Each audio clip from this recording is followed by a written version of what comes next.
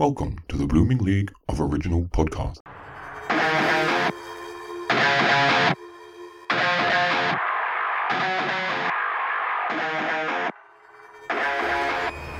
G'day and welcome to Evan's extraordinary final edition of Thrash and Treasure, the Torture Chamber musical comedy podcast that can't say no to chip butties. Face it, they're deliciously yum. And speaking of Butty's face, he has a hot body, Buddy's face. It's Aaron the Village Idiot. Oh wait, that's me. I'm Aaron, and I'm joined for the last time by the man who's leaving me for another warden, because he was once a baker, now he's just baked, after he's gone and quit his job to be the breadwinner of the family. It's Evan, the middleman. How's it going? Hey, good. Yeah, good. Happy Good. Father's Day. Well, it was months ago or weeks ago. I don't know when this is going to air. But guess what? What? I made cookies. For the first time in my life, I made chocolate chip cookies because, as I've expressed to you many times, former baker man, I just want a Subway cookie, one of those big ones, or a cruise ship cookie that they deliver to your room. I wouldn't just order a cookie, mind you, but I've made cookies for 30 years and I would make them like the old Subway big ones. Like I got sick of Subway not having them. So that's how I made them. Exactly like that. these ones were probably the best ones, but these ones break my teeth, so good on me. But it was fun. Anyways, guess what? What? I need to turn my page. We have another iconic diva in the studio today, and considering the length of his resume, one has to wonder how the man gets any sleep at all. So let's bore him into napping with his insanely incredible input into the industry, insisting this impressive interviewee has ignited infinite indie and internationally idolized IPs with incomparable impetus and intrigue, inviting our eyes to indulge in his imaginative identities and instantly imprinting an indelible impact, because it's always sunny in Philadelphia and hot in Cleveland, but one day at a time. The morning shows the desperate housewives of Silicon Valley love Victor Cristella shamelessly, but the patient Veep broke the rules of engagement, then dished the dirt on Lucy for the Foster's Modern Family Cult, or Coven, or Entourage if you're nasty. Either way, they are real monsters, especially Entourage, so it's our real monster privilege to welcome to the Torture Chamber this actor, singer, producer, writer, and reality TV show champion who occupied the Great White Way's White House with Teddy and Alice until Roosevelt lost his head of state and sent this artiste off to the slums of France to become Les Miserables. Thenardier and harder days like these beckoned our bar mitzvah boy back to Broadway for today's chosen musical, so please help me throw a huge falsetto g'day and a l'chaim to this rebellious child star turned groundling who became such a major pain that his agent sent him for literally every cop show ever, where we dug him in Bones, Nip Tuck, Get Shorty, House Numbers, NCIS Los Angeles, and CSI Original Recipe, plus The Practice, The Mentalist, The Closer, The Castle, or just Castle, if you're nasty, plus Grey's Anatomy, and so his extraordinary playlist of TV crimes and misdemeanors is so long he had no choice but to lend a lifetime of skills to the beloved musical comedy series Zoe's extraordinary playlist and Christmas. But this seasoned star don't need a reason to want to break free, son, so this crooning cadet can fight for his right to march to the beat of his own falsetto, because he never follows, but he's always Mr. Andrew Leeds. Yay, welcome to the Torture Chamber. How are you going? Wow, that was amazing. Goodness gracious me, thank you so much. That was incredible. Wow, that must have taken some time to figure that out. Good job. Wow. To be honest, this was probably the most genuinely intimidating resume that I've looked at and gone, holy shit. Not even Chris Sarandon, Andrew, not even Chris Sarandon, who has everything on his. I can't believe that. I knew what I was doing with him. That was easy. This one I looked at and I'm like, oh shit,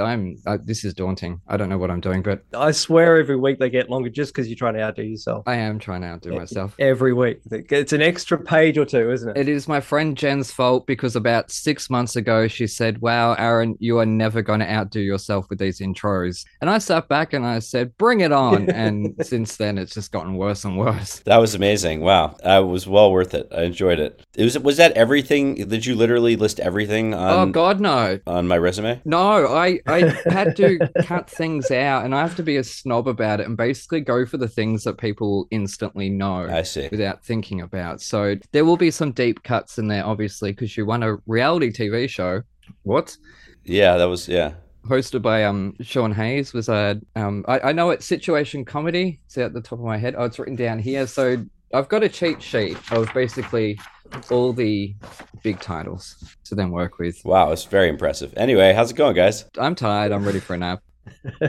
What time is it there? It's, I don't know, about 15 past 1. Yeah, quarter past 1. Quarter past 11 for Evan. But I'm actually wide awake, but I'm just worn out after that. Yeah, I'm sure. I'm sure. So thank you so much for joining us. Thanks for having me. Because obviously you're incredibly busy and you have just had your new show, The Patient, has just started on Disney Plus in Australia and Hulu in America, and I have no idea where anywhere else. So it's probably on Disney Plus Star or whatever it is around the world. So Did you watch it, Aaron? No, not yet. I did yesterday. Did you? Oh, good. Aaron, you were making that list. He couldn't watch anything. Yeah, he's too busy researching. I was, and I was actually watching Zoe's. Yeah, see, I didn't get a chance to watch Zoe. Haven't you? Oh, Where do you watch Zoe's?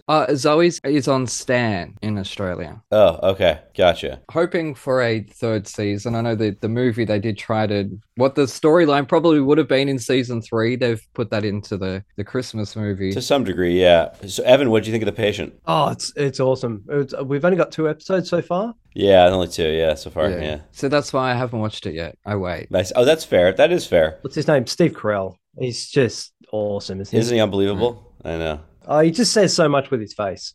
You know, there's so many lines he doesn't need to say. Just totally, you can just see it. Yep. Yeah. Talked about it on this show before that comedy actors just make the best dramatic actors. They do seem to sometimes. Yeah.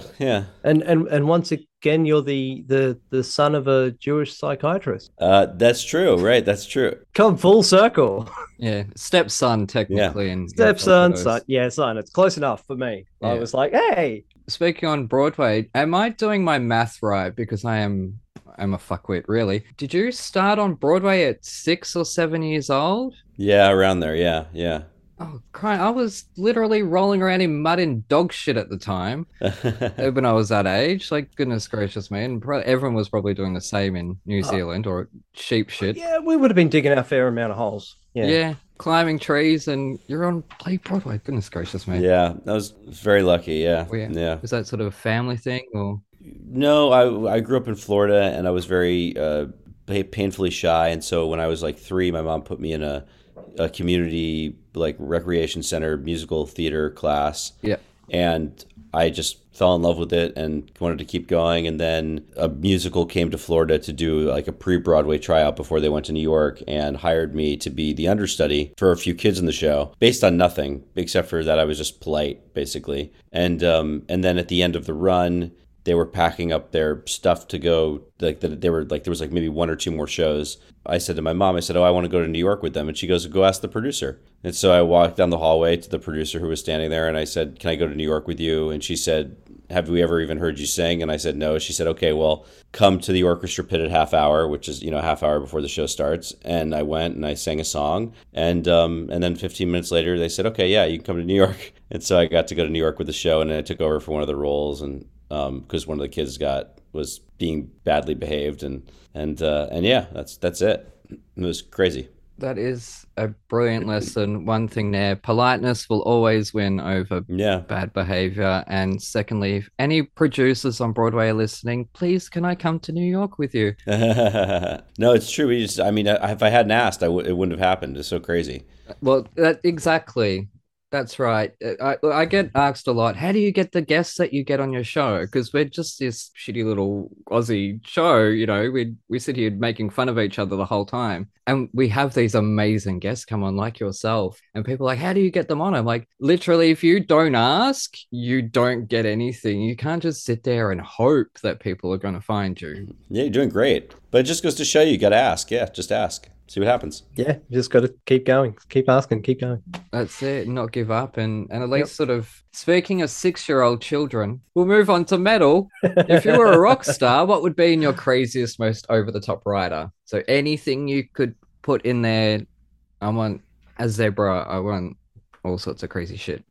Oh, that's a good question, I guess. If I could have anything, I'm like pretty happy with like, I just want a place to sleep that's like new and clean. That's all. Clean bed. Yeah, that's all. What about like floating in zero gravity? That would be cool. I mean, I can't think of anything realistic that I would ask for. Oh, no, we don't want realistic here. We want stupid. I don't know.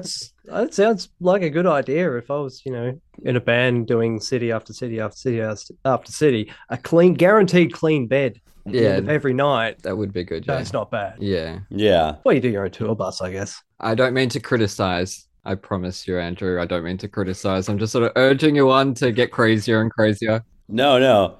I just I guess I would like just food always delivered to me, like that I didn't have to think about. I'd love to make a list of like things I like, and then every day would just be a surprise of whatever it was, and I didn't have to decide. Here's dinner. Yeah, I just don't want to have to decide about it. That's all. Yeah, a spinning wheel. Yeah, it's too hard to decide what to eat. Yeah. Yeah.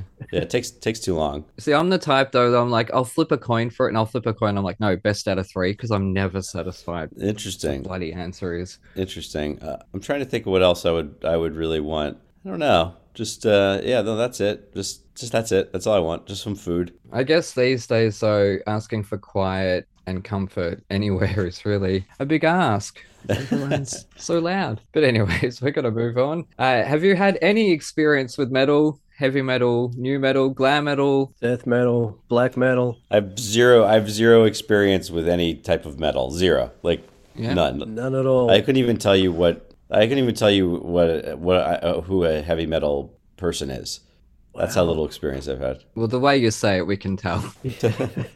I just find it so unavoidable. It's just, it's everywhere. It's every radio station will play their version of metal somewhere. Now, the last song I heard you sing was Led Zeppelin, and they're heavy metal. Led Zeppelin. Wish You Were Here. What was that? Oh, Wish You Were Here. No, sorry, that's Pink Floyd. Oops. I'm going to heavy metal hell. What? Give me an example. Like, what's the most famous heavy metal song? Stairway to Heaven. Oh God, Father. Is it? Is that? I mean, I know that song. I would say so. Yeah, Stairway to Heaven. Definitely. That's classed as metal. I think it is the most famous. Probably, yeah. Did you not like it or something? Oh no, I'm just over it. It got played to death in the day, and then Wayne's World brought it back again and got played to death again. Bohemian Rhapsody's not metal, though, is it? Oh, hell yeah. Heavy metal, yeah. Yeah, into about the 5th minute when they just go nuts. Yeah, it's operatic, it's theatrical, it's crazy, it's over the top. But it's heavy metal? Sure. Oh, okay. Well, then maybe I do know a little bit more than I...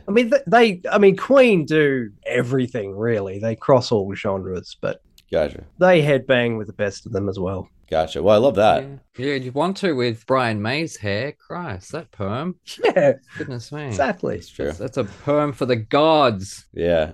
What is it I always say? What's going to get the ladies is getting a perm and learning the sax. Anyways. So Evan chose the album this week for us both, and he picked Adelita's Way. So I'm going to quickly run through my review. Okay. And we'll see what I thought of this album. When Evan first showed me Adelita's Way, my eye twitched at the lack of apostrophe. Off to a great start. So I pressed play, expecting some death metal to scare my kitty cat Anya away, but found something worse instead. BNE, Big Nickelback Energy. This opening number, great. Scream started and I hoped for a killer track invoking one of my favorite movies, but received something worse. I found myself indifferent. Both opening track and follow-up seem to be about the same thing, but whilst it feels laboured and forced, number 1 is just a constant flow of the same lyrics. Number 2, at least, slips out with ease, but neither contain melodies, moments, or lyrics that catch me off guard or raise an eyebrow. Dirty Little Thing is right, but I wanted sleaze, damn it. Not an emo love song. Oh my god, Evan. Anyway, Last Stand should be the last track for crying out loud. Hate Love liven things up a bit, with at least some bop, but being another emo love song, can somebody please bop me over the head? Wait, don't, because then I can't hear the rest of this album, which has taken 5 tracks to raise an eyebrow.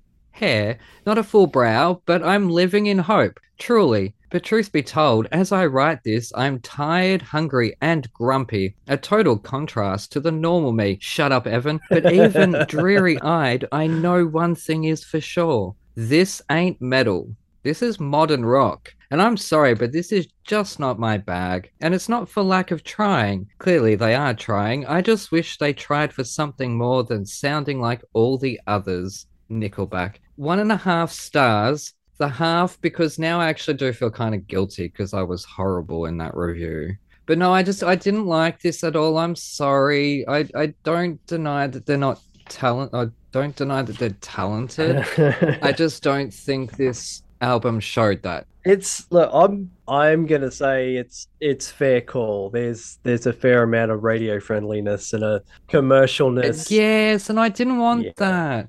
I get excited about when you give me things that have this unique approach to it because there's something in the music that I can cling to that is something new. It's not the same old, and every track kind of did feel like the same story. My life sucks. I need a hug.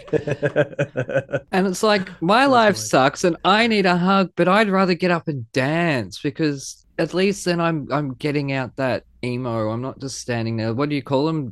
Toe gazers. I know I'm ripping shit into them. I look like an absolute asshole right now, and I own that. I really, really do. But I remember, people, I need to listen to these albums about 20 times on repeat, alone in my room. So I was tired, grumpy, and hungry, and I'll own that. So maybe in the future, maybe a different album. Yeah. So this week, just to recap, I chose Alita's Way. They were formed in 2006 in Las Vegas. You class them as hard rock. Really? I don't know. It's a bit sort of soft cock rock, really. It is. It is modern rock. They've banged out 7 albums, and this was their first self-titled. And the reason I picked it is because of the wrestling. The first song, Invincible, the first single, was featured on SmackDown. Yeah, I read that. Wrestling 2010. Yeah, I played it. I know the song I used to watch the wrestling in 2010. So I know that song really well. You and that bloody Mike, Evan. Oh my God, every episode. I know, I hit it every time. Yeah. And again, this was just another one of these random songs. I've been listening to an American online metal station and just noting down bands that I like the sound of, and this was another one of these. Wow. So, yeah, I hadn't really discovered them myself before. I chose them because I heard them on the radio and went, I don't mind it. Sorry, I couldn't. Really? Sounds like Aaron did mind it. I did mind it this time. During my review, there was one page that I stopped writing because I thought I was being a bit too harsh. I'm not going to read it all, but I found it sounded like the end credits music of The Scorpion King 6, starring Hulk Hogan and Dean Cain.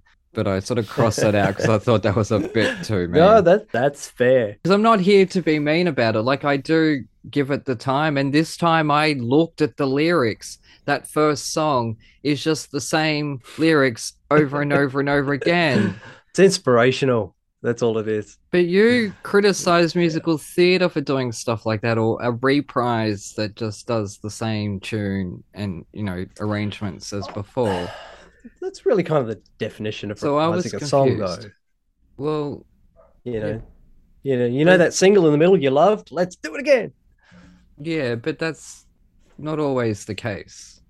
Because quite often it's for story, or it's for that momentum is built up. We'll get to that because there is at least one reprise in the chosen musical. I'm sorry. I did write, other than lyrically, I have no notes, and neither do they, apparently. Right, well, yeah. I'm just going to have to choose some death metal, some Norwegian black metal or something, but it'll scare the guest away. Probably. That's why we've got to be really careful with what we give which guest. It's just noise. It's just rah, rah, rah. Yeah, and sort of when I've built up a good rapport with a guest, and then I could sort of say to them, do you want some death metal? Do you want like Cannibal Corpse? But that's sort of, it's very rare. That's hard to listen to. It is. Yeah, I look, and that's fine, but at least it wasn't radio-friendly bogan love songs. Oh, I'm sorry, I like the wrestling. Yeah, that's fine. That's fine. And look, I would say wrestling is in itself theatrical, but I know that wrestling fans will start going, it's not bloody fake. I'm not saying it's fake. I'm saying it is theatrical. It is camp. This wasn't camp. This music wasn't camp. So therefore, I don't think of wrestling when I hear this, I do think of straight to DVD sequels And Nickelback. and Nickelback, who probably appear on many straight to DVD sequels. I'm going to get in so much trouble when this episode airs because I know Nickelback fans are very passionate. And that dog is barking next door again. Yeah, no, no, I'm sorry. I'm sorry. This was not for me. Thumbs down. Look, I've liked so much of what we've done lately. And there's one album that we've covered, well, we've prepared the episode for, but it fell through, as happens in this industry. And there's one particular song, it's the band Kicks, and the song Heartache. Like, that's now on my playlist because that's a really fun bop. And it does sound pretty similar to other bands, but it also has that unique approach to that song, and it goes places. There's a few kind of peaks and valleys, and the lyrically it takes different turns that I didn't expect. This took every turn that I expected, and I just got seasick by the end of it, really. You can hear the key changes coming a mile away. Yeah, I know. There were key changes in it. I couldn't even tell. It was Aldi food. That's what it was. You know how I had some Aldi potato chips the other day, right? Just plain original salt potato chips, and it tasted like the Aldi butter chicken that I had and the Aldi milk that I had and the Aldi chocolate that I had, because it all tastes the same. It all comes from the same machines. It all bloody tastes the same. Yes, that artificial cheapness in a bag. Yeah, but you say that though, and I love pop bands that are artificial. They are a bunch of people who went along to an audition and they're put together by a manager. have written some of the greatest songs ever written. Exactly. Some of the greatest pops ever. Look at the impact the Spice Girls have, but I'll fight for them to the day I die. Anyway. Really. So I don't know. And I haven't really felt this badly about feeling this way about a band for so long, because I have kind of really liked what we've had, or if I haven't liked it, I have been able to pinpoint where they went wrong. Here it's just I just look like a bastard. Thank you, Evan. That was your choice. You set me up for this. Served up something radio friendly. Hated it. Job done. It's not that I hate radio friendly. That's just the thing. It's just we've been talking about some of the greatest bands that have ever banded. I don't know. And that apostrophe. What's with the name? What's with the name? Yeah. It was the name of a club. The story goes they were on their way to Tijuana. They got pulled over by corrupt cops and robbed, but the lead singer still had some cash in his sock. Oh, okay. They pulled over to a bar to drown their sorrows, and it turned out to be a brothel called and that's Atletas. And that's the girl in the photo. Well, no, that's a model, but well, yes. The model, that's the recreation of, yes, okay. And that makes sense now. Yeah, and in there he met a prostitute and had a conversation with her. And yeah, the album, that's where the whole concept came from. Yeah, he sort of felt sorry that what was it? Like, she had no choice. It was just the life that was thrust upon her. Yeah. And yeah. I actually have this in common with him, talking to a prostitute in a bar in Hawaii, but I didn't write an album about it. I wrote a novel. Oh, well, maybe you should have. Maybe I should have. No, that's it. Anyways, hang on. No, that's the wrong one. Looks like Adelita found her way to an ad break. We'll be back in a moment.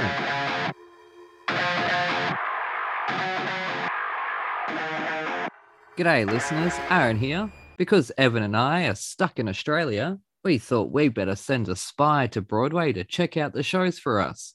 So here for today's review is our Broadway spy, Spencer. Up next, we have the new musical K-pop at the Circle in the Square Theater, which is one of my favorite theaters on Broadway. It's a thrust theater, and boy, did they use it. I sat in the first row, and let me tell you, you can see this show right there. This choreography is so smooth and clean by Jennifer Weber, and the scenic design is, again, very subtle, but it really added a lot to the show. The lighting design was amazing. It felt like you were at a K-pop show, as were the projections by Peter Negrini, and the costumes by Clint Ramos and Sophia Choi were exactly what you'd expect them to be. I mean, this show emulates this genre so well. The two groups and the star were fantastic. They were a mix of Broadway people and actual K-pop stars, and the show was for everyone. I think this show is for tourists. Theater purists will not enjoy this show because it's one of those weird things where I don't feel like it's a musical quite, but it's not a concert. It's right in between, and it was a lot of fun. So go see K-pop, The Circle in the Square Theater.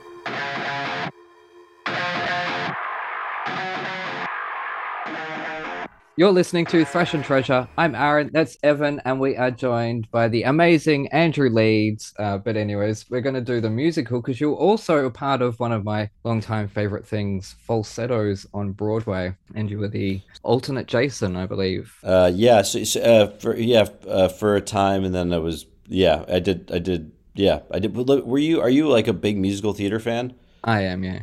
You are. Massive. Yeah. Both of you? No, he's the massive musical theater fan. Yeah, he's the metal fan and he's learning about musicals. I see. So every week he makes me listen to a musical because I've only went to my first musical last week. Yeah. Oh, what was it? We went and saw Frozen. Oh, how'd you like it? Oh, yeah, it was amazing. Oh, good. Yeah, he had opening night tickets. Remember before, Andrew, we said that I do all the work Yeah. and he gets to just rock up. He got the opening night tickets to Frozen, not me. But that's because he's there. That's why I see. No, it's an amazing show. Yeah, the effects, the sets, the way they use projections, it's incredible. That Disney dollar, tell you. Yes, that's why I keep saying Disney magic. Oh my God. It is real. Yeah. So yes, every week Aaron makes me listen to and research as much as I can find out about a given musical, from everything from Dr. Zhivago to In Trousers. In Trousers? You did In Trousers? Wow. Yes. Oh, with Allison. Well, we did In Trousers with Allison originally with Evan's brother Gareth, and he slept through the recording that I had with Allison. So this was our first guest, Andrew. He slept jumped in. straight in the deep end. Our 7th episode. This show was a baby. We didn't know what we were doing at all. We hadn't found the voice of it or anything. And Allison was so beautiful to come back the next night with Gareth and hear what he thought about that. And then she ended up coming on again recently, but we covered In Trousers again with Evan, with Mary Testa. Oh, wow. Who, praise the heavens, I love her. And then we did March of the Falsettos with Allison. And so I was sort of trying to find what sort of a great iconic guest that I could get for the third part of the trilogy. And sort of thought you would be great because your career has been so constant for how long now? And I don't know about how constant, but that's nice.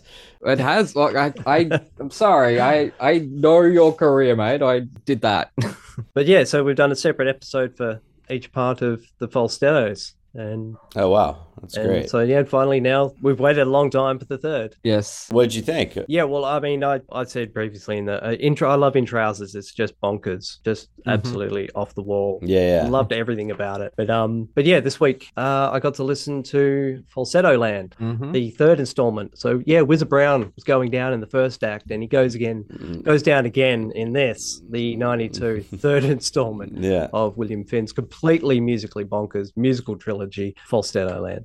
I watched the PBS Pro shot. I'm pretty sure there's like significant changes between the cast recording and the PBS recording. Like one's 92, the other one's 2017. Well, actually, that recording, the audio recording is from 1990. It was before. It's not from the Broadway production. It's from the off-Broadway production. So there were even changes from the recording to the 1992 production, and then there were more changes, obviously, for the 2016 production, whatever that was. Yeah, 2017 seems to be. Yeah, but yeah, just one of the changes that really stood out to me in the song "Canceling the Bar Mitzvah." There's a piece that Mendel sings saying that they should tell Jason that life isn't fair. It's just a fantastic performance from Brandon. Oh my God, Uranowitz from Brandon Uranowitz. Yeah.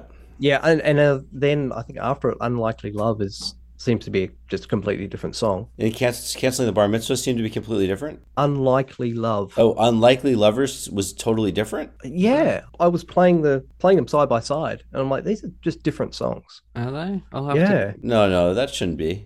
I listened Just- to the original. No offense to the revival Okay. cast, but I well, I got a little confused because there was lots of different versions around. Interesting. Okay, yeah. But yeah, Something Bad Is Happening is really catchy, and it's Oh. easy to see why they've reprised it. But it's not just Yeah. catchy. That's a really awful pun to use on a song that's about AIDS, Evan. Oh God, you're turning into me. The music itself is really upbeat and catchy, and it's like conga It line. is, but it's also beautiful. It's haunting in a way. She's talking about this disease that's ravaging the community, and I know. she doesn't know what it is. No, I'm saying but the way Billy Finn, as Alison calls him, so it's stuck in my head now, wrote that song is. You're right. It is catchy. It's deceptive in that sense, but it's haunting when you sit down and really think about it. And then it's yeah. Sorry, it's your time to speak. I'm It's not one of my saying it's- favorite songs in musical theater. It really is because it's just sad but beautiful, like me. Okay, it's also incredibly catchy. But and yeah, as with the other, because this is the great thing about the way Aaron's presented this to me. I got to listen to In Trousers over and over and over for a while, and then March of the Falsettos over and over for a while. So I got to experience it in order, which was really nice, and not just see the second and third act, and then discover that In Trousers is a thing later on, like most people do. Yeah. But yeah, the sets are really clever. It's just a great example of how to do a lot with a low budget. Just the use of big foam blocks. Mm-hmm. I love that. Just simple, effective. Yeah. 2-second change, and it's now it's an office, and now it's a lounge, and it's just really well done. That was a cool set for that revival. The original set was even more simple. It was just furniture on wheels. It wasn't. I mean, it wasn't as intricate as that sort of puzzle block. That was interesting, but I think I kind of prefer the furniture on wheels version. Did the foam blocks ever go wrong? You end up with like a piece of. Andrew wasn't in that production. You're no, you're in the wrong decade. Well and truly. Damn. So I didn't use the same set. No. Oh. Do you have an interest in directing musicals? Yes, and writing and everything. I've written novels. Think about it. Yeah. I do this show, but I still put in all that work Yeah. to write jokes and puns. Yeah. The novels as like that's not a hobby, Wow. basically. So Jeez, I'm here as an artist as much as I am a fan and supporter. that's amazing. That's like a very thick book I just saw. I think it's 490 something pages. So it's Wow. my third novel. Anyways, not about me. It is about. What kind of style is the novel? It's a comedy horror. Oh, cool. Well, are we talking like Evil Dead comedy horror, or? Well, kind of good example, but not quite. It's Okay. dark. It's not a kid's book. Basically, some people confuse it as a children's fantasy, but it's not. It's a adult comedy horror. So it's very violent. Okay. So not slapstick horror then. No, there's comedy in it, but there's a lot of blood and gore and decapitation and all that stuff. Anyways. So it's, again, not about the Toniston Tales. No, it's about falsetto land. Falsetto land. I constantly say falsetto, like a stiletto. That's fine. You also said Julie Garland, so we'll forgive you. I know on it's that. wrong. I've got it written correctly, and I'm still saying it wrong. Yeah. Anyway, You are turning into me. Continue. but and we continue to explore the relationship between Whizzer and Marvin, and Marvin is really a hard guy to love. Like, he really goes out of his way to be a dick a fair bit. He doesn't come off the best in March of the Falsettos either. Well, no, not all three, but we talk about this. We've talked about it 3 times now. That is this really a problem? Do you have to like the leading character of a musical or a film? No, it's again, it's unusual to see. That's what's so great about the whole series, I'm as a straight guy saying, the portrayal of gay couples, it's what it gets right so much over something like Rent. Just putting them in a family situation. This is just how the family has come together, and they're just trying to keep it together, basically. Well, Marvin's desperately trying to keep it together. He wants everything. That's the thing. He is quite jealous and quite greedy, and it's just a lot of it's just his fault. Yeah. And you end up falling in love with Whizzer. I'm gonna say spoilers, but you can't help but get all teary when like Jason puts the chess piece on the grave. Oh yeah, that was a nice moment. That gets you right there, doesn't it? That was not in the original, but yeah, that was a nice moment. No, No. It's a worthy addition because it just topped it off nicely. Yeah. Did you like Marvin as a character? I do, because he's intriguing and he's twisted and he's layered. He's not the likable hero. I like that. I don't know how Evan feels. Oh, it was striking his wife did it for me. That was like, oh, I'm sorry. There's no excuse for that. Yeah. It's not. Again, Allison talks about this and where that stems from. That was written into the story because at the time, right? Because Allison and Billy Finn were obviously friends, and they, come from the same town and moved to New York and end up working together on this musical. And Allison started dating one of Bill's friends. A couple of days later, Trina's getting slapped in the face. Coincidence? Allison thinks not. The man in question thinks not, but Bill Finn denies it. We at Thrash and Treasure are a completely neutral party. Please do not sue us. Interesting, huh? Yeah, I think that's so, because it's the pettiness of an artist. They put their emotions and their feelings into the work and express how they're feeling, and it's such a dark moment. It really is. But also, you're talking about here like it is a comedy, but it is also about AIDS. And it is about a man who cheats on his family. It's also about a psychiatrist who goes after his patient. Yeah, very inappropriate. It's about a family without any boundaries. Yeah. It's it. They're all very dysfunctional. I think the only person who seems to have any boundaries is the lesbians from next door, because they're at least only in half of the show, or the half of Falsettos. I think Whizzer kind of does. Whizzer seems to have his act together. Mostly, yeah, true. But yeah, and he is very much the moral center of the in a show. way, yeah.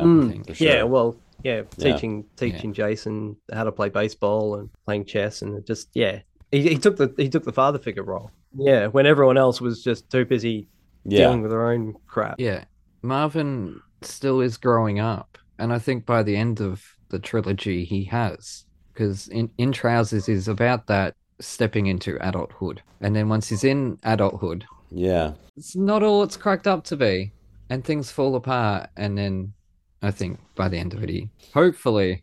Could you imagine there being a fourth one? Yeah, they could set it in a retirement home in their 80s and call it Falsetta Teeth. No, but I actually did ask one of our guests, Mary or Allison, what they would imagine the characters would be up to now. I think, did I ask that, or was that? No, that was Freddie Walker Brown from Rent, and that was what the Rent people would be up to now. And she said Benny would be a trumper. Yeah, no, look, I'm a sucker for trilogies, and if it's going to be a trilogy, leave it a trilogy. If you're going to do more than that, then you've got to do 3 trilogies, or my eye will twitch. I see. Well, we can't do a prequel. No, you can't really, can you? No. It wouldn't be as fun, I don't think. Marvin in Kindergarten just wouldn't ring with audiences. Yeah. No, but yeah, I absolutely love it, as usual. As with the other two, In Trousers just won me over to begin with. Has there been a musical that you've been presented with that you haven't liked? Yes. Yeah. Oh, many. I mean, I try to be diplomatic most of the time. So what was something that you didn't love? I'm trying to think of some. I'm trying to. You didn't like Bat Boy? Oh God, Bat Boy was horrible. I tore that a new one. Yeah. Well, I don't know why. You're so mean. Oh, you really are. You're horrible. It was just terrible all over. It was not. Terrible songwriting, terrible story. The story didn't make sense. It had the holes you could drive a truck through. It was bad. It's silly comedy horror. You didn't like Jerry Springer. Oh, Yeah, hated Jerry Springer. Okay, well, that's all fair so far. Oh, come on. I get it. Okay, what else? Yeah, I mean, some of the operatic ones, more, like the age of them, I just can't get into it. Yeah, I get that. I understand that. Yeah. You liked Young Frankenstein more than you liked The Producers. You didn't hate The Producers, but No, Producers is good. Mel Brooks, you can't go wrong. We watched Spaceballs like yesterday. I'm sorry, he's a national treasure. I love that movie. Pizza the Hut. Yum. Remember Pizza Hut all-you-can-eat restaurants, Evan? They were delicious. Mm-hmm. I want to go back there, but anyways, Yeah, we love the final rounding off the trilogy. It's good. It's a hell of a show. It's so well done. It's so well sung. There's amazing voices in every production. And yeah, you can't help but feel sorry for Jason through the whole thing. Just this The poor kid. whirlwind around him. He's just trying to be a kid. Yeah. None of it's his fault. Yeah, it's a wonderful story. It is. Even though it's marred with tragedy at the end, you don't come away feeling sad, is what I'm saying. No, it's a really special story, and it's also just so rare that a musical is not based on anything. It's not based on anything. It's not based on a book. It's not based on a movie. It's not based on a true story. Nothing about it is true. Except the slap. I mean, Except the slap. except the slap. Allegedly. Allegedly. Alleged. Do not sue us, William Finn. Anyway, sorry. I mean, even Rent is based on something, right? There's not. It's just for something to be so good and be so original is very, very rare, I think. Yeah. Oh, definitely. It doesn't happen much, and it's very much the little trilogy that could really, because it started off Broadway and then it did get the Broadway production, not just in its single act forms. It got it in a proper 2-act show that lasted just over a year, which is a decent run on Broadway, especially in the early 90s, a musical about gay people, about AIDS, at a time when the Reagan administration wasn't spreading the nicest message, and Right. a lot of people were fucked over. And it's funny because I saw a tweet the other day that I had to sort of take a minute to calm my senses. Someone had used a photo of a protest saying Dr. Fauci has done it to us before and he's doing it to us again with COVID. Oh yeah,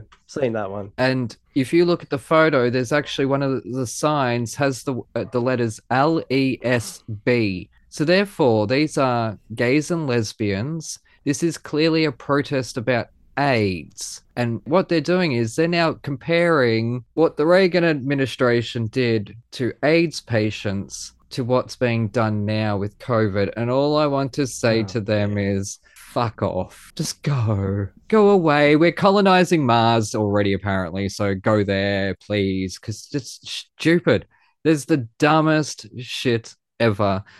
Anyways, I just wanted to get that off my chest. So you should watch Fox News once. No, in a while. I don't watch the news. Look, the only news I need to know, Evan, is if the world is going to end. And if the world is going to end, what's it going to matter? Do I need to know that anyways? Let's just let it end.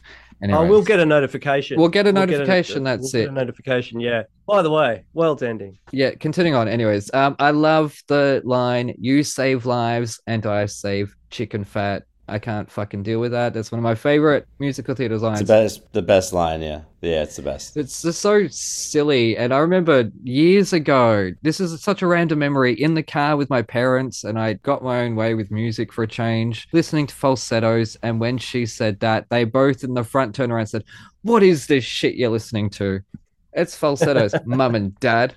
Anyways. I can't imagine being a teenager in the car and making the parents listen to March of the Falsetto. Because a lot of times we were doing musicals or songs from. So I've performed Four Jews in the Room Bitching and the baseball game on stage as a 13-year-old in a cabaret in a pub with people getting drunk. That was fun. Also, Days Like This, I love that song. Now, question for you, Andrew. If you were to produce or direct, let's say, a gender-swapped version, which current day actors or actresses would you put in the roles?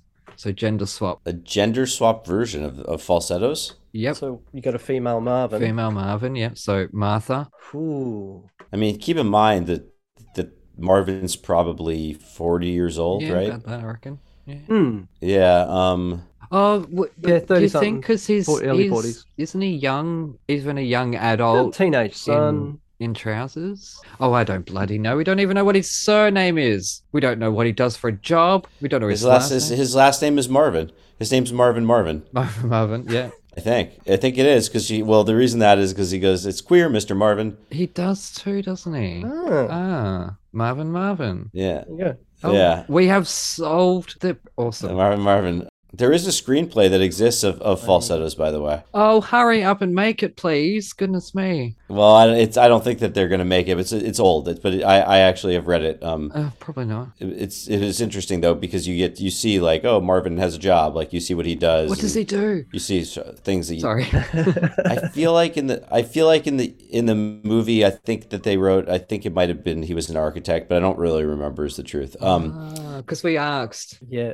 A gender swap version. Who would I like to see as Marvin? Gosh, that's so hard to think of it as a woman, a 40-year-old woman. It has to be somebody famous, I suppose. Well, you want the budget, don't you? You want the financiers to sign off on this I guess so. gender swapped version. So you will need a star name or two. Yep. I mean, it's also I'm gonna take the singing out of it because I don't really know necessarily who sings. You know who would probably be a really good Marvin? I have to say, it's well, no, we're talking about as a guy. I was going to suggest a guy, but no, that's not good. We were looking for a woman. Who's the guy? Just out of curiosity. Jake Gyllenhaal could do it for sure. Yeah, I could say that. He's he does musicals. Yeah. And he could do it. Yes, I could say that. Maggie, then. That'd be interesting. Sure, I'd see that. I'd want to see that. Maggie Gyllenhaal. Who else? Who would you choose? Anybody come to mind? I actually had written down someone, and then because this was the other day, and then I've white outed it. Or what's the past tense of white out? I liquid papered it, Deleted? and now I can't read what Yeah. I wrote. I think there's a B. Sorry. I don't know that gender swapping falsettos actually would work that well, to be honest with you. Oh no, it I'm didn't. not positive. I never said it would work. Just to see. Can say it would feel like Marvin has, as a female, would have different motivations. Yeah, that's fine. Yeah, well, especially in that time period, Yeah. like it would be kind of wild to imagine that. I mean, there's so many things about it that would make it wildly different. Well, Adam Lambert as Trina. I think that's a terrible idea. Oh, okay. Sorry, I'll go back in my shell. I think it's a Okay, terrible idea. that's fine. I think it's just hard to imagine. But the show is built. It takes place in the early '80s, and you have to imagine that, like with the AIDS crisis, it was mostly gay men. So it's like it's a little hard to. It's a little hard to imagine how that would work. That doesn't mean people couldn't sing the songs, and I'm sure, like Shoshana Bean would be a good Marvin. That would be cool. Yeah, awesome. We're not going to get financing, for a movie of it, or I guess we're looking for. Well, for Broadway, you Really would, for yeah. Broadway? Okay, yeah, let's do Shoshana Bean. She'd be great. She's great. Encore's City Center concert. There we go. Okay, a city center concert. Yeah, she would be really good. Annalie Ashford, maybe she could play Yeah. Whizzer. Maybe I like her. Although maybe I don't know. Stephanie Block, who played Trina, could play Marvin. I could see that. Oh, you know who could do it? Beth Malone. Okay, yep. She could do Marvin. Yeah, it's fun to try to imagine it, I guess. But we're not producing it. We're not doing it. Now, I'll look at everything I watch or listen to, Andrew, I am imagining how I would interpret it somehow. And Gotcha. that's That's that's cool. one of the ideas that I would love to do, even in just a concert version, just as a benefit or something like that, because why not? Yeah. Yeah. Musical theater is not like the Mona Lisa painting that is the Mona Lisa and it stays the Mona Lisa and that's it. Right. Musical theater is for each director to take on and do their interpretation of. True. Although I just wish we'd stop changing the lyrics because it's meant to be a reflection of the time it was written. But anyways, Yeah. yeah. So in terms of doing this, you had quite a couple of cast changes. I believe you had the great Mandy Patinkin play Marvin at one point. Yeah. Which I know Evan Yeah. would be very excited Oh, about that. He's great. He's amazing. yeah, that's awesome. Oh, I'd love to see that. Yeah. That was pretty cool. Yeah. Yeah. It was definitely cool to do with him. I see Mandy Patinkin as psychiatrist, as Mendel. He'd do a brilliant Mendel. Yeah, Mandy Patinkin probably in the past 10, 15 years, yes. Oh, I give it, I guess that's George in Sunday in the Park. Oh, yeah. Yeah. I'm thinking of that kind of character as Sunday in the Park with George kind of character. I mean, it'd be interesting, but yeah, it'd be interesting as Mel. He'd be an interesting Mendel also. Yeah, he was pretty. I find that funny because Alison didn't do the third one or falsettos because she was doing The Secret Garden Right. with Mandy Patinkin, who left The Secret Garden to do falsettos on Broadway. Yeah, I'm wondering why Allison never came and did falsettos, actually. It would be kind of cool to have a recording where Chip played Marvin and Allison played Trina in March of the Falsettos and Falsetto Land. Yeah. I'd be curious to have that. Yeah, where it's consistent throughout. Because Chip plays Marvin in. Yeah, Marvin in the Trousers. Yeah. Yeah. Yeah. So you have to use a bit of imagination.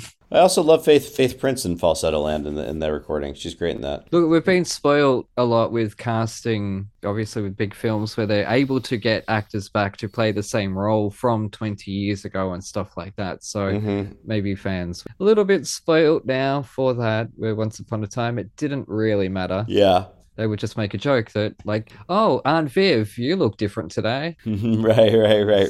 Anyways, Yeah. I think we can finally close the book on the Marvin trilogy after 3 musicals, but 4 episodes. Oh no, my eye is going to twitch.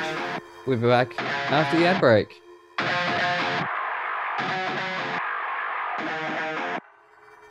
G'day, listeners. Aaron here. While you're topping up your coffees, did you know that you can support our show and go on a fantastically scary adventure at the same time?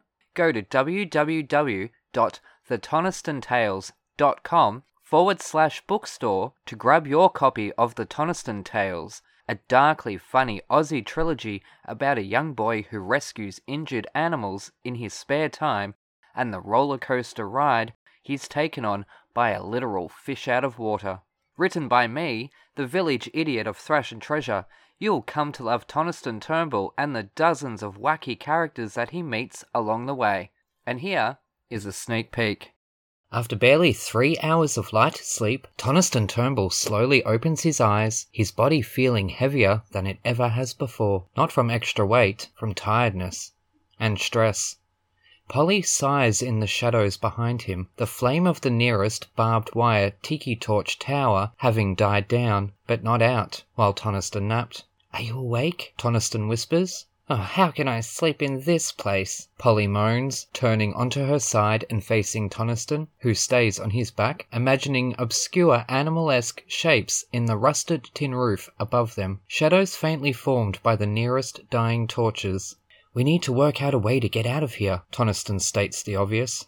He whispers, despite the fact the nearest shacks to their own are several meters away, and the occupants presumably asleep, as most prisoners seem to be. "How? There's no fence to squeeze through, or even climb," Polly replies, sitting up in bed and then stretching out her sore arms. The hairs stand on end from the slight chill in the air.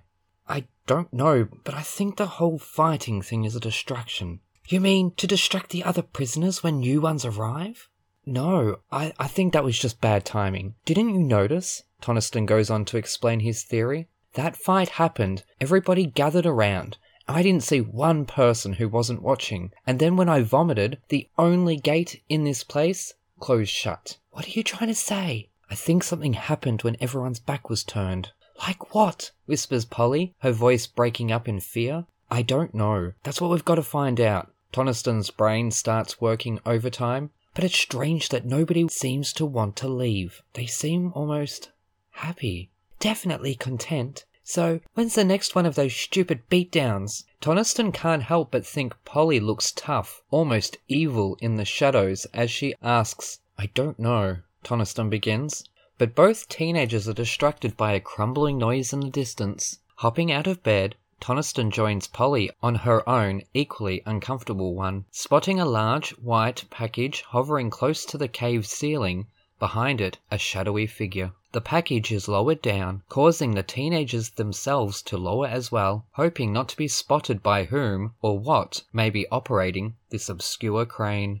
Over a long, slow descent, the package is dropped to the ground. Polly keeps her eyes on it, but Toniston looks up immediately, spotting a large black shadow scurry away to God only knows where. "Come," he whispers, as he quietly hops off her bed, slipping into his docks with bare feet. Polly follows his lead. Careful to keep watch on all directions, the teenagers swiftly sneak over to the white package, their hearts beating an almost tribal jam in perfect harmony, and stopping in their tracks as the sudden realization of what lies before them sinks in. A woman, seemingly in her early 20s, wrapped up in bandages from the neck down. No, not bandages. "Is that spiderweb?" Polly asks, completely mortified at the prospect. Grab your copy of The Toniston Tales from thetonistontales.com/bookstore today. Hooroo!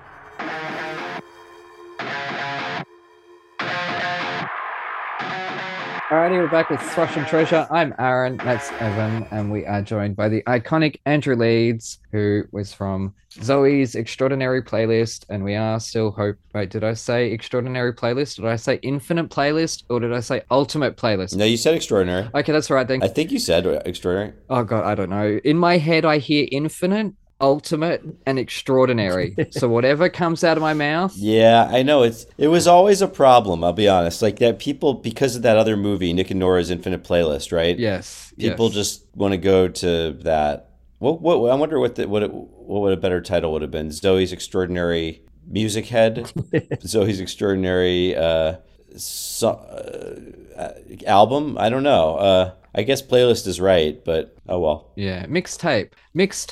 Zoe's Extraordinary Mixtape. Well, there was another show called Mixtape on Netflix at the same time, so maybe I think it was called Mixtape. Oh. Yeah, that was tough. Yeah, no, that wouldn't have worked. And if it was called Zoe's Heart Songs, I wouldn't have watched it. I'm sorry, Andrew. I would have read that and gone, I'm sorry, no. Yeah, probably not. That's not my type of show, but that's me being an asshole and judging a book by its title. Yeah, it's true. But anyways, speaking of being a bastard, it is questions time. So I know you play a Groundlings character who likes to ask some tough questions. Don't worry, ours aren't that bad. But what song made you feel the most like a rock star in Zoe's?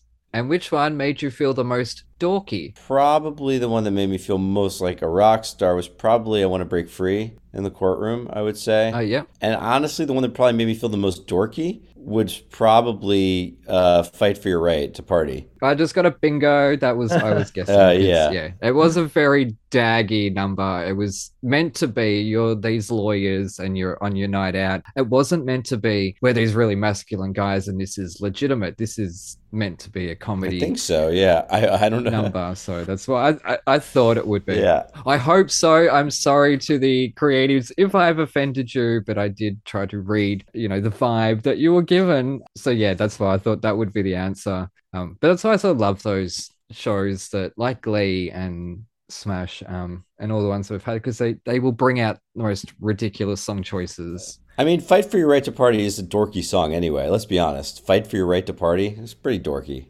Don't you think so? Beastie Boys, please know that this is not the opinion of Thrush and Treasure, and please come on our show. You're right, though. It is a dorky song because it's such it is that white boy get drunk and party song.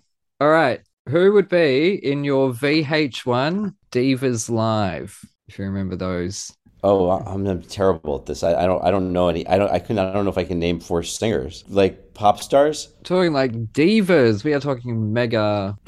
Like if I just wanted like a 4. I mean, Alex Newell comes to mind. Totally count. Yes. Okay.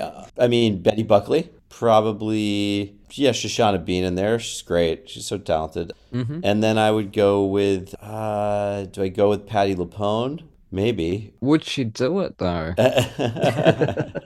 I'll go with Patti. Oh. Yeah. Awesome. That's actually our first answer that has been all theatrical performers. Okay, now a slightly tougher question. What job that you missed out on took the longest to stop kicking yourself over?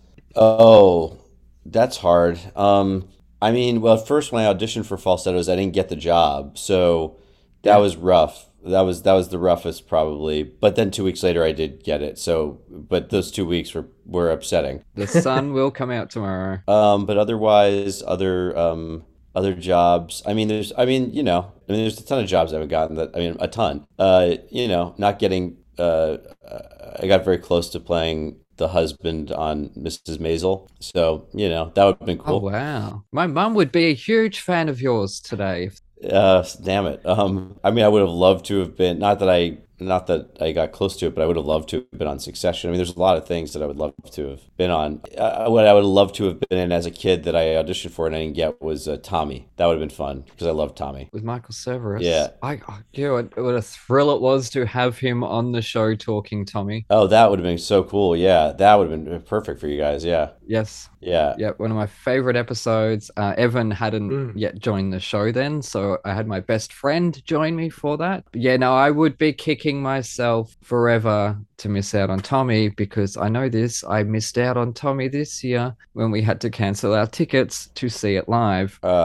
Anyway, so you have been working professionally from a young age. What advantages and disadvantages do you think that has gained you as an adult today? I mean, it's so interesting, right? Because you look around at people that are really successful, athletes. Like very few athletes like start playing when they're adults, right? Mhm. And I think if you look at a lot of our successful actors, a lot of them did start when they were young. Some of them not professionally, but a lot of our biggest quote unquote movie stars started acting as kids. It's kind of insane when you think about it. I mean, the list is sort of endless. Leonardo DiCaprio, Tobey Maguire, Scarlett Johansson, Anne Hathaway, even ones that you don't, Winona Ryder, some of the people that you don't even think about or remember. Some of them started when they were like 17 or 16, but still pretty young.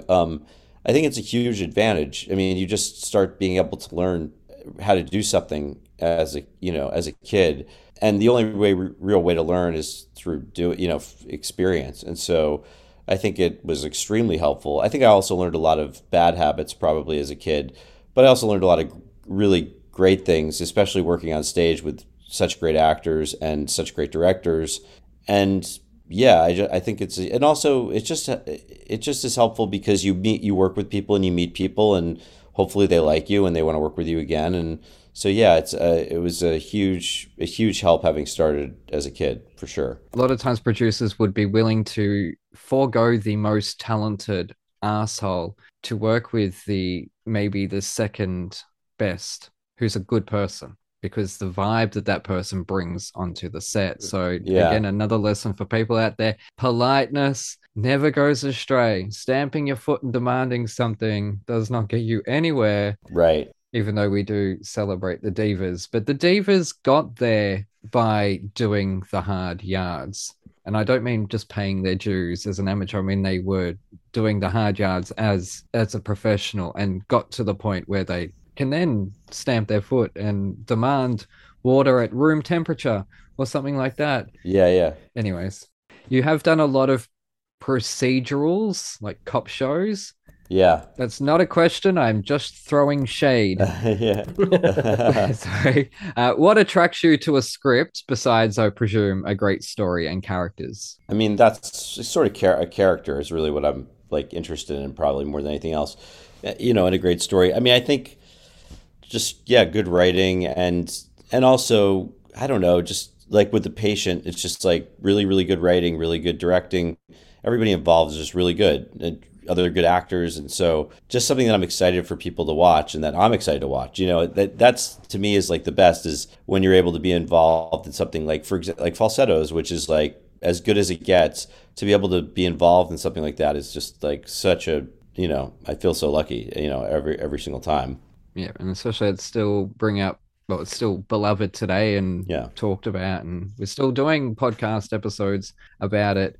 Adam Sandler looks for location. Oh, well, that makes sense. Yeah, wherever he wants to go on holidays with his family, Hawaii, Africa, Australia, that's what script he will pick. If I had that option, that'd be great. All right. We're filming in Paris. All right. I'm there. Yeah, that's where he is, obviously. Adam Sandler, he as they say, because he was producing at the same time as writing, as well as being the comedian and a musician and all that. So I think I know he gets a bit of a bad rap, but I think he's a lot better than that. Anyways, we'll move on before I put my foot in my mouth. What do you look for in order to trust a director? Because obviously TV has a revolving door of directors. Yeah. I generally try to trust the director no matter what, because when you're acting, you don't really know how something, you're not necessarily keeping track of the full story, and so I always try to trust the director, and I try to do what I want to do, but I always try to give them what they're asking for also, and I figure at some point somebody will make the best performance out of it that they can in the editing room, So I always try to give people what they want, unless it's just like, if I can't figure out a way to make it work, then I'll do my best. But sometimes it just doesn't feel right coming out of me, necessarily, and then it's hard. But usually there's always a way to make everyone happy, I think. Yeah, and I think even then, I've heard many times that actors got maybe halfway through a role and they themselves felt they weren't right for it, that someone else could have done a better job. Or like Eric Stoltz, I think it was, shot about 3 days of Back to the Future and wasn't right for the part. There's all sorts of factors that play into that. But I've got one more question, and I don't know if Evan's got anything, but Groundlings, the most famous improv troupe in the world.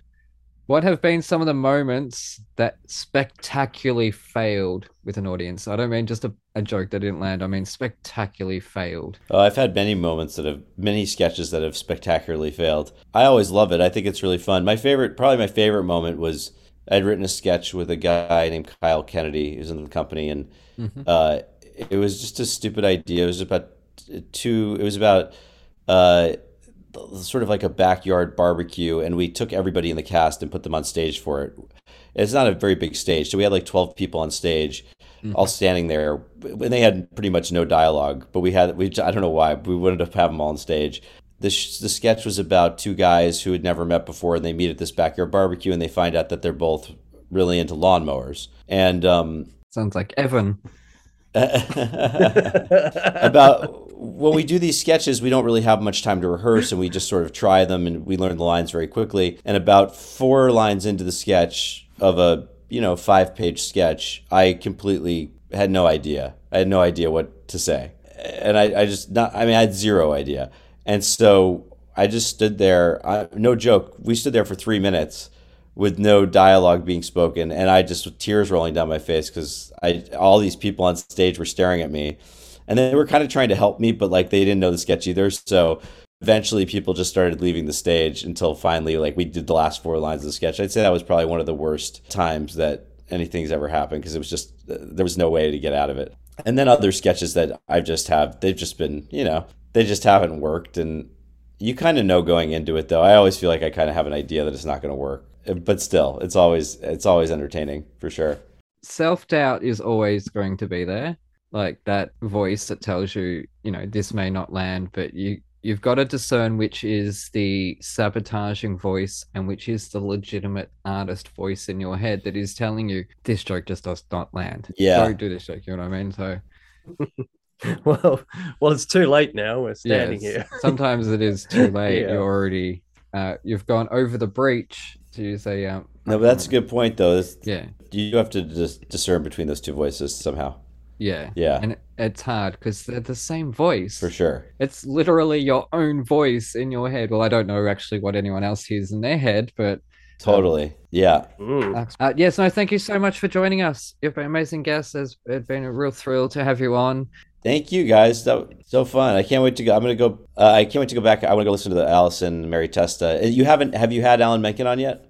No, not. Okay. Well, good luck. That would be very, very cool. I know. We've had David Zippel. We've had Daniel Franzese from Mean Girls. Oh, yeah. Andrew Lipper. That was a great episode. Oh, that's amazing. Wow. Glenn Slater, David Yazbek. Wow. Yeah. Oh, you had David Yazbek? That's so cool. Wow. Oh, yeah. That episode, listen to that one, The Band's Visit. I love that one. Band Visit is incredible. It's amazing. Yeah. You love that. And that episode was really funny. Just one last thing. Zoe was up for 2 Emmy Awards, I believe. One of them being choreography. And I am emotionally torn because we have one guest here from Zoe's, and we've booked in a guest from Schmigadoon who happens to be the choreographer from Schmigadoon. Oh, you're doing Chris Catelli? He's lovely. I'll give it to Chris. Give it to Chris because I don't think Chris has an Emmy yet, and Mandy does have Emmy, so. Oh, okay, well, I was going to say in front of you, go Zoe's, but in front of Chris, I'll be go Schmigadoon. Tell Chris hello. Okay, yes, no, I will, definitely. But just quickly, fun fact, past guest, our second guest actually, and also one of my past guest co-hosts, Jonathan X, just directed, or he is directing the Creative Arts Emmys. Oh, cool. Like he's done the NAACP awards, he's done sports awards, he's done all sorts of stuff. I think he's his first of the big 4 Emmy Oscars. He's done the Oscars pre-show Wow. and the Oscars nominations. He's never done the actual Oscars, I don't think. So, but anyways, Got sorry. it. Quickly, Evan. But yeah, but I for one, I'm looking forward to listening to more William Finn stuff. Yeah, All you I've should heard listen- so far is just introuses, falsettos, and falsetto You should land. listen to A New Brain. I haven't done New Brain yet. I love the way songs are put together. There's Oh, yeah. so many weird time signatures going on, so many stops and starts, and Yeah. it's really oddball Yeah. musically. Listen to Elegies. Elegies is It's great. beautiful. Oh, he's not allowed to unless I give it to him. So, Oh, I see. and then I have to pick a guest for each one specifically. I don't think you can get Elegies on like any of the music things. I haven't been able to find it. I don't think. I'm not Maybe sure. I'm wrong. No, I'm not sure. no, I don't think it is. But A New Brain we did cover originally, but the earlier an episode, the worse it is. So I still haven't listened to it though. I haven't heard New Brain yet. no, but yeah. we'll get there. It's great. Well, I love that you're getting so into this. It's so cool. It reminds me of like They Might Be Giants. I'm just a huge They Might Be Oh, Giants wow. fan, even though I grew up on metal. Yeah, Falsetto Land is like the musical version of Do you guys like Ben Folds? yes. Huge fan. Really? I always thought Ben Folds was as close to William Finn as you could get in a pop writer. Mhm. I wouldn't know. Oh, that's a fair call. Apparently, he lives in Perth. Adelaide. Adelaide. Yeah, maybe. Wait, you don't like? So you don't, Aaron? You don't like Ben Folds, huh? I just never. I know Brick. Ah, Oh yeah. Well, you haven't listened to his other albums. No. Evan, you need to introduce Aaron to more Ben Folds because he only knows Brick. Of course, you gotta know like the Rock in the Suburbs album. yeah. Like it's so musical theater. Yeah, I know that song. No, but the album itself, like it's No, I don't. you do you know that like Dear Evan Hansen, like those writers like fully admit to basically writing Ben Folds ripoffs for that show. Did they? But anyways, we won't keep you any longer. Quickly, where can people find you on the social medias? On Instagram at Andrew Leeds and then Mhm. Twitter at Leeds Andrew, confusingly. Yes. And yeah, watch The Patient. Check it out. It's really good. Yeah, I can't wait to find out who's coming down the stairs. Yeah. Oh yeah. Oh. Yeah, I thought he just had another one, chained up. Oh. But no. Oh. That's interesting. I didn't even think about that. Spoiler alert. Yeah, I figured there was more. Well, there's only 2 episodes, so you can't spoil something that's only been 2 episodes so far. Yeah. Yeah, but I will be sitting there watching, right, and the whole time going, okay, so when's the person coming down the stairs, or when's the person up? Yeah. That's true. You did kind of root it, Evan. Yeah. So No. Oh, he'll get over it. He'll Maybe. get over Yeah. it. Get over it. Yeah. It's I fine. may momentarily forget. Yeah, thank you so much for giving us time. Thank you guys so much. Great to meet you guys. Yeah. Anyways, that's it from us. I'll be back. Evan won't. So thank you to everyone who's listened in for him. Stick around because we've got more to come with some new hosts. So every week will be a little bit different, a little bit fresher with some different voices. And hopefully I won't be in a couple of them so we can have a break from me. And if you at home think you'd be great on Team Metal and think you can keep up with me and my sense of humor, please let us know on Twitter at Thrash and Treasure. And also let us know who you think would make an excellent cast in a gender swap version of Falsettos. And to you at home, you take care and we shall see you next time. Hooroo! Thank you guys so much. That was so fun.